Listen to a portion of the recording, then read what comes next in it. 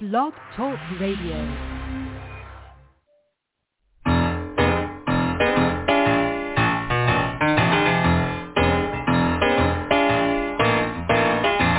You're listening to The Catch with John Fisher on Blog Talk Radio, connecting life to faith. The world is trying to get it together, trying to help their fellow man, hoping we can make it better. Do you really think we can? Well, yeah, we do. We think we can make it better, but that is only because we are followers of Jesus Christ, and that means that the Holy Spirit is in us, and the Holy Spirit can make it better, can make the world better, and that's why we're still here, and that's what makes it exciting. And it's been a long journey so far, almost 50 years since what we now have come to call the Jesus movement is something that I and my guests went through without even knowing what it was at the time or what was happening or fully grasping the moment, because it was all so brand new. And now since the Jesus movement, we've had a number of guests on our show. We at the Catch, we are working on a radio station that will be footed by some of the original Jesus music pioneers, and we've been discussing a lot with them about what we're going to do about that. And then along comes Billy Graham Center and Biola University putting together an oral history of the Jesus movement. And then in the middle of all of that, suddenly I find out, I didn't even find out until about a week ago, that there's this movie coming out this weekend. They're calling it the Jesus Music Movie. So I thought, well, let's talk about this, and maybe the person to help us talk about it would be another one of our good friends here at the Catch. He's been a guest a number of times, and one of the pioneers of the Jesus movement and of the music of that day. He was more in the Midwest, and I was on the West Coast, but it all happened at the same time, fueled by the same spirit. And so here to talk about it and to especially try and figure out what this all means to us today in 2021. Please welcome our guest, Paul Clark. Welcome, Paul. Hey, John. How's it going? Hey, everybody out there in Blog Radio Talk Land. Good to be with you tonight. Oh, yeah. It's great to have you back, and you've got some new developments in your life since we've had you on here, and one of those being I would say what seemed like a couple near-death experiences, and then you landed yourself a new wife. So my gosh. I was resurrected and got married. Yeah. Yeah, no, I know we talked about it a little bit before, but yeah, I had a unexpected, anytime you go into the hospital for a procedure and they call it routine, that's when you want to get scared. So it didn't go routine. I did code out and intubation and all that, and so the hospital, I think 40 hours, 78 days, and so I'm digging out from still, but I'm pretty healthy, but yeah, along the way, COVID broke out shortly after that, and touring stopped, and I kind of looked at my life after doing something for 50 years, day in, day out, of traveling nonstop and sleeping more in airplanes and sleeping in my own bed and all that stuff. And I just thought, I'm going to sell my house, put a ring on it, and move to a place I've never heard of before. So I did that. Sold my house last December. Put a ring on my longtime, off and on, long-distance girlfriend, Heidi Van Hoof from Holland, who lives in Ohio, but is Dutch. I married a Dutch woman, and I'll leave it at that. They're strong. And I don't drink coffee, but she'd be a black cup of coffee if I was trying to describe that. But she's a wonderful woman. So anyway, so yeah, we got married on our property that I bought back in April. I bought an 1842 stone and log house on a 14-acre lake in a town called Hermann, Missouri, Hermann. And literally my property is on the Lewis and Clark Trail. Lewis and Clark came right on my property. On their way to the West Coast. And it's very appropriate because half of it looks like, I saw it online, and the stone part is the old original wine making barn, I guess you'd call it, with a arched stone wine cellar underneath it, where I'm now building my recording studio. It's very exotic, very cool. And the log cabin part of it, it looks like Lewis and Clark. They built in 1850. Wow. So without getting off, since we're going to talk about Jesus music, but just an interesting thing of how things come around and go around, I'll use this as a little metaphor to give us a little thermal lift to our conversation tonight. My great-grandfather came through this town on the Missouri River here. I'm on the Missouri River from St. Louis on his way to St. Joseph, Missouri, and on to Nebraska 3 times in the 1860s and 70s. And this town was founded by 192 Germanic people from the Philadelphia Germanic Society. They bought 11,000 acres here and built the town of Hermann and built wineries. That was what they majored in. There's 19 wineries and 6 distilleries in my county, and neither me or Heidi drink. That's just pretty funny. Yeah. So, anyway, but it's cool to think that I've got a cross-stitch thing that my great-grandmother, my great-great-grandmother packed into my great-grandfather's knapsack in 1863 when he came to America. And he came right through here, and now I've got it framed and hanging in my house here in 2021. Wow. So it's kind of a cool full circle. Things, I'll use that as a segue to talk about what we're going to talk about tonight, because one day there was nothing, and my great-great-grandfather came here, and the next day he left. So, I mean, you never know when things are going to start new and then when they come back around again, in a different way. Yeah. So I think that's a good setup. I'm putting the ball in the tee for you there, John. Oh, you did. So, yeah. So let's jump right in there, because you and I were writing music. We were writing Jesus music before they knew what to call it. And exactly. In fact, I don't even remember when that term Jesus music first showed up.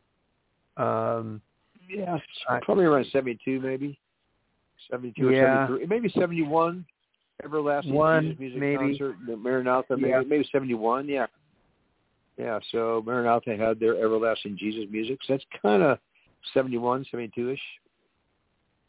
So but I know you're already going by then. So I was going by then. You were going by then. So yeah. So there's a lot have been said about the beginnings of the Jesus movement, and my experience of it is that, of course, I was on the West Coast, and a lot of people think that's where it started, like it started in California.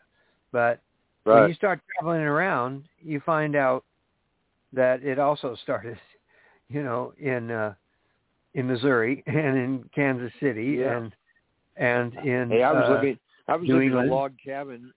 Yeah, I was in a log cabin at 10,000 feet up in Colorado Mountains, 17 miles from the nearest town. For the first year of all my writing stuff. So, and I know I was with you in 1985 in South Africa. We met a couple artists. They had the same stories we did. They were from Cape Town. You know? Right. So exactly. Literally, the Holy Spirit was falling. Yeah. The Holy Spirit was falling all around the United States. I think the media obviously gave California a lot of credence with Calvary Chapel and Calvary, and, yeah. But when did you? Can you recall when you first started writing? Songs about your faith? Yeah, it was in like March, April of 1970, and actually, my songs did have sort of a name that became a coined phrase later to some people. But I had really like such a dramatic conversion to Christ, and the next morning walked out my front porch and wrote my first song called "Make Me a Soldier of Your Army," which is very appropriate still 51 years later. But I had like a sort of a personal prophecy. I don't want to over spiritualize it, but I heard a voice in my head that I think was the Holy Spirit actually speaking to me. He told me, he says, "I'm going to give you a new song to sing to the ends of the earth. You don't have to necessarily go to the end of the earth, but your songs will go to the end of the earth." And that was very clear to me. And even now, 51 years later, I have been in 62 countries and stuff, but I don't have to go to the ends of the earth. My songs did, and that's what I like about the whole true Jesus music thing, is that it wasn't about the artist, or that was the songs. The songs were born of the Holy Spirit, and the songs went on. When Paul, when you wrote that first song, had you been inspired at all? Had you seen anybody else do a song about Jesus, or did that just was that just the thing came to you? Completely didn't know anybody. In fact, the four guys in my band, they thought that I had like finally sprung the last leak mentally. They're like, "What's that about?" Well, so to make it a little more dramatic, I wrote 8 songs 8 days in a row, and 40 songs in that 3 months that summer. Wow. So that was pretty. That was a big testimony to the guys in my band. They were like freaking out, like, where are these songs coming from? But they were coming from the Holy Spirit. I had a pocket New Testament, John. I had a pocket New Testament. I did not even have the whole Bible. And I look back at some of the songs, and I go, some of the songs, I can't believe that I, was able to write those songs. Just the guys in the band would say, "How did you write that?" I have no idea. So it truly was a new song. Yeah, it truly was a new song. Yeah, I think I was. And I don't know, but I was going to say, the first couple of times I actually went and sang those songs in places, the only opponents I had, they weren't demonized people or hippies or, the Weathermen or Black Panthers or KKK or that. The biggest opponent I had were pastors, because their kids came out to the concerts, and the pastor would come right to the front of the stage and say, "You African drum beat, electric guitar deceiver, get out of our town." They literally felt threatened by me. You can't do this. This is because it was so foreign and not known. They didn't know how to do it. He was just being a good shepherd, trying to protect his sheep. He didn't understand it yet. But God started something that no man can start. That's what's cool about the whole thing. And you know as well as I do, is that this is not something that started by men or an organization. It was totally the outpouring of the Holy Spirit, the person of the Holy Spirit. Yep. Yeah. So now, what followed was a real spiritual revival. I think it lasted at least a couple of years, 2 or 3 years, and then we watched the music get more and more commercial as Christian radio started to pick it up, and people started to tour, and they got their audiences, and suddenly we're all trying to make a hit song so that we keep our contract rolling and our appearances going, and it took a big turn there, but there was something really, really pure about those first couple of years, because no one was even thinking of any of that. No one thought of touring or even recording. I mean, I think Love Song did the first recording, or I know that was a real, hey, what a cool idea. Yeah, right. Stuff, I made my first record, Songs to His Favorite Volume 1. I wasn't interested in making work for myself. A man came into my coffee house. I ran a little coffee house in Denver called the Narrow Gate, and I was just trying to sing my songs and witness to all the hippies that would come in. We'd make up peanut butter and jelly sandwiches and invite them in like a soup kitchen. I'd sing my songs, and people got saved. And let me add one important thing into this whole Jesus music element, the ingredients, just like making a cake.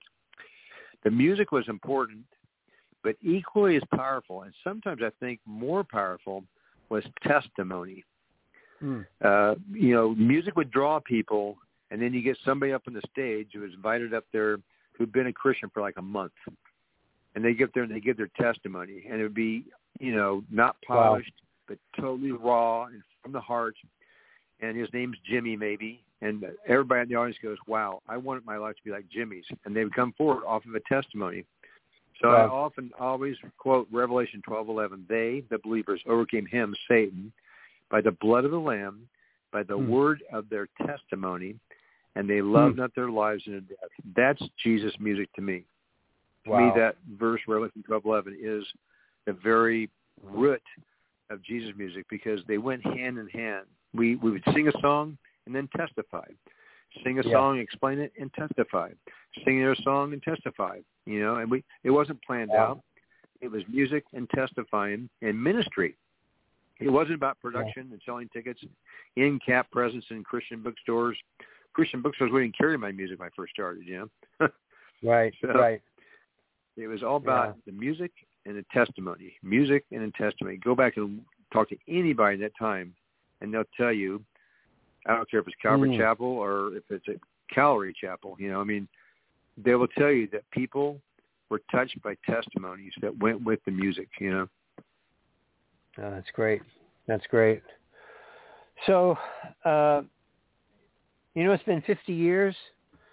This whole thing has morphed into a huge industry, and now we just find out we have a movie about it. And seems like a Frontline, Lionsgate feature-length movie. We probably shouldn't talk too much about something we haven't seen, but I've only seen 36 minutes of it, so I'd be a bad critic. but I do some thoughts about it. But well, it's interesting that they call it Jesus music, and because I think we have a tendency to think of Jesus music as the first couple of years. That's like when we didn't know what was going on, and then when we got a control of it, and the record companies got in control of it, and the industry got in control of it, suddenly it turned into CCM.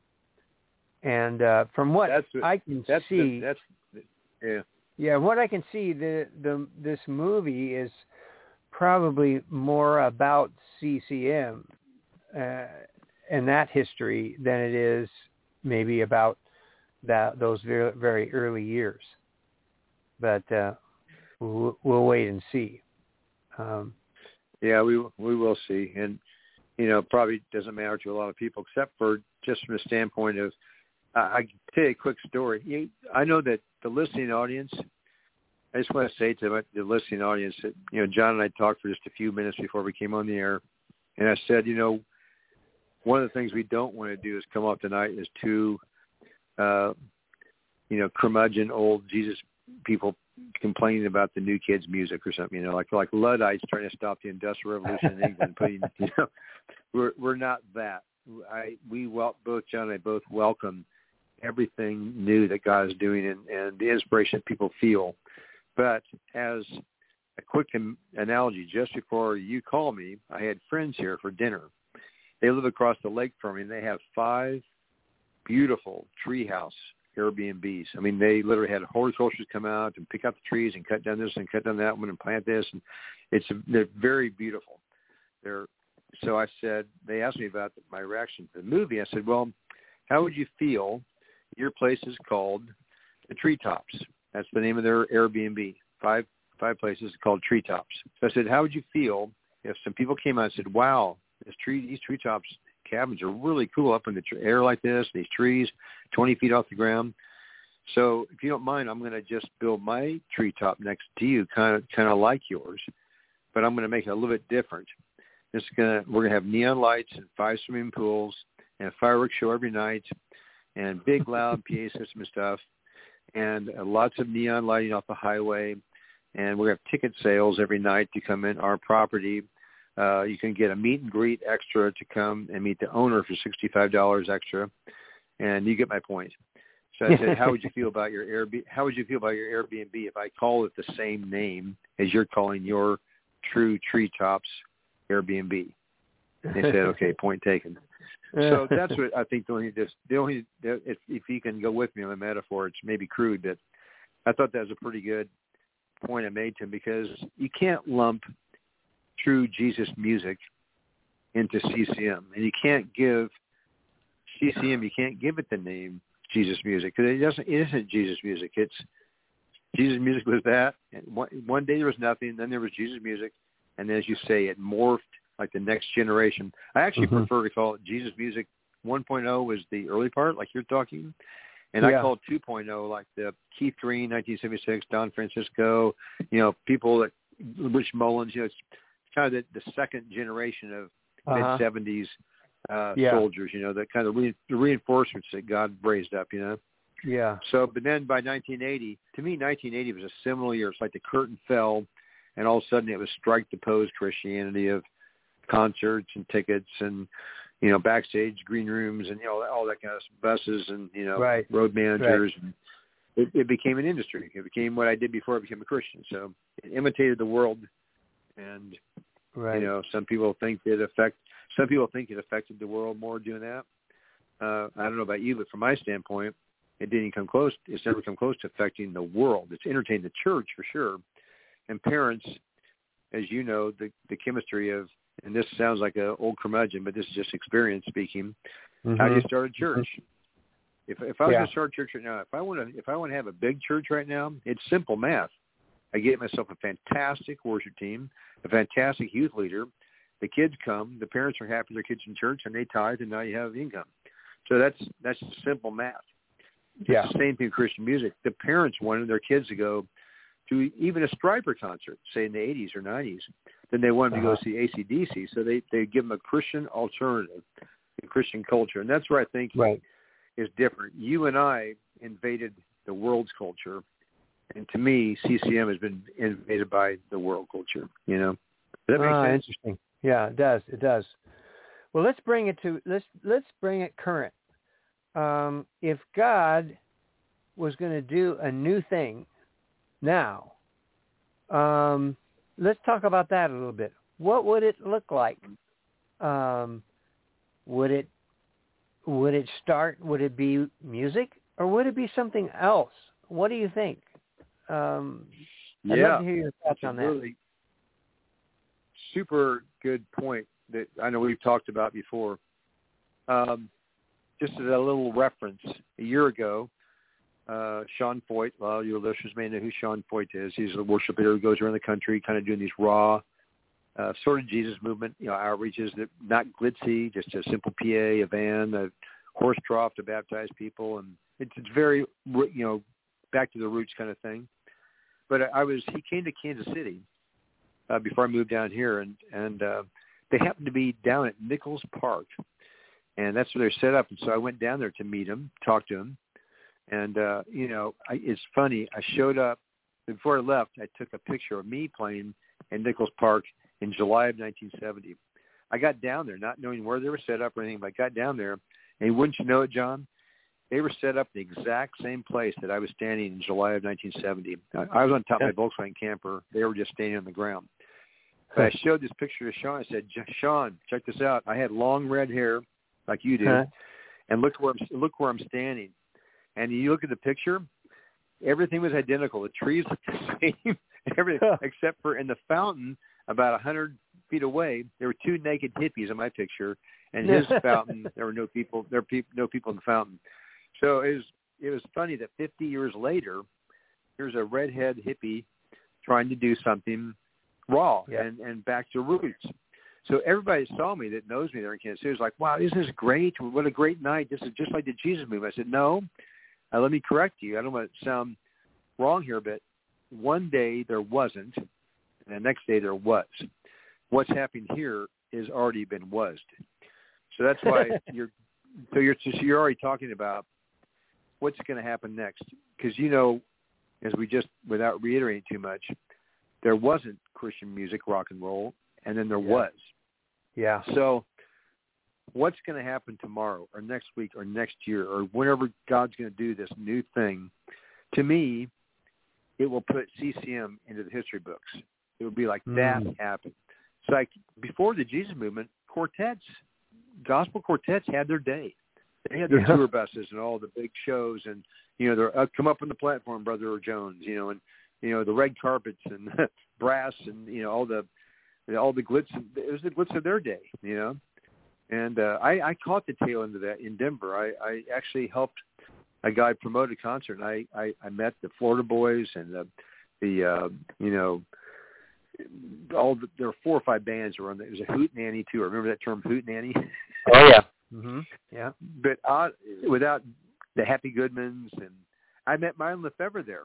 That's actually, I met him. He was singing with his family, but he was smoking pot out from back of the bus. And back in one of the other buses, a bass player from one of the bands, I won't name it, and the keyboard player from one of the other bands were arguing over the merch table money.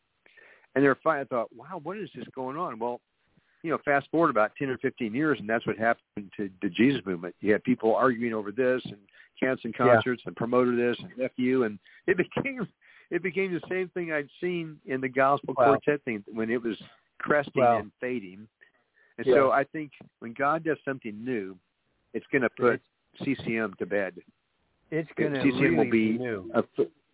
It'll be a footnote, that. you know. I'd be a footnote because why would God want to regurgitate something to try to press the world? But people in the world already know what Christian music is. You rent a car at the airport and just start on the left side of the dial. The first 5 stations are always Christian. In the 80s and 90s, you could, if you heard a Fender Rhodes, a string pad, you knew that was a Christian station. Now, if you turn your radio and you hear a U2 Coldplay song, you know it's a Christian worship song. You know, so that's the easiest way to find a Christian song on the radio is just to listen for those kind of iconic band tones, you know. Yeah. So to me, God doesn't need to keep doing that over and over and over. How many Sermon on the Mounts were there? How many women at the wells were there? How many Zacchaeus in the tree were there? How many times did Jesus spit on people's eyes with mud? You know, he's a one-off, and he doesn't need to do that. And the time we're living in right now is so spectacular. Is it scary, and is it all this deception and infighting and bickering and socialism and Black Lives Matter, whatever? I'll put all the names, but is it scary? Yes. But just read Psalm 2. Anybody out there today listening to this show, pick up Psalm 2. Why do the nations rage? Why do the kings, even the cultural kings, you know, the basketball players, the stars, the rock stars, all the shapers of our culture, they're all raging. Let us cast off the fetters of this, you know, this righteous God. Let's throw them off, you know. And then verse 5 says, he who sits in heaven shall laugh. He will have the enemy in derision. So I just seen that. I was playing a concert in New Mexico last week, and I said, remember the end of Raiders of the Lost Ark where the Shekinah glory came out of the box, and all of a sudden the Nazi soldiers, their faces melted, their heads blew up? I said, I hate to say it, but I'd kind of like to see that. You know, I wish that God would sort of do that in the world and make the fear of God come down on people, you know. And he's going to. He won't do it like in a cinematic thing like that, but believe me, this God we serve, we're going to see something. Hey, look, he promises, John. He promises his word. I will shake everything in heaven and in earth. I will shake everything in heaven. So we're going to see something we've never seen. The Jesus movement shook a little culture of hippies, but it didn't shake the whole heavens and earth. So and under the earth. Yeah. Yes. Wow. I think that we're on the cusp of seeing something that we will truly stand with our mouths wide open and go, oh, my God, you know. And, you know, you come to the scene of a car accident, people climb out of their cars, their faces bloodied, and they're in pain and stuff. They don't go, oh, my State Farm, or oh, my American Express, or oh, my, you know, they say, oh, my God. You know, there's something built in man to cry out for God. And I believe that we're coming to a time where people are going to be in awe when they see the true living God, and all the scaffolding and stuff that we have now propping up our best intentions and plans. All those will become diminished so small, and we see the Lord will be just like, oh my gosh, just be wow. Wow. And I Paul, think we're up for that next. Paul, thank you so much. That was such a important prophetic word for all of us to hear right now, and I'm just glad I was here. So, thank you, my friend. I can't believe our time's already up, but it was worth it. It goes fast. And, it was worth it. It was worth it, and so we know we keep our eye out. Something new is going to happen. Something that never was before. I love that definition you gave. So, Paul, can't wait Lord for it. bless you. Bless your dear wife and your home and your health, and continue on, my friend, and keep speaking the word and keep prophesying. We need to hear that word again. And I'm so glad you put it with us tonight. Same to you and Marty and to all the listeners out there. God bless you all. Okay. Thanks, Paul. God bless. Praise Bye-bye. the Lord. Bye-bye. Woo! Wow.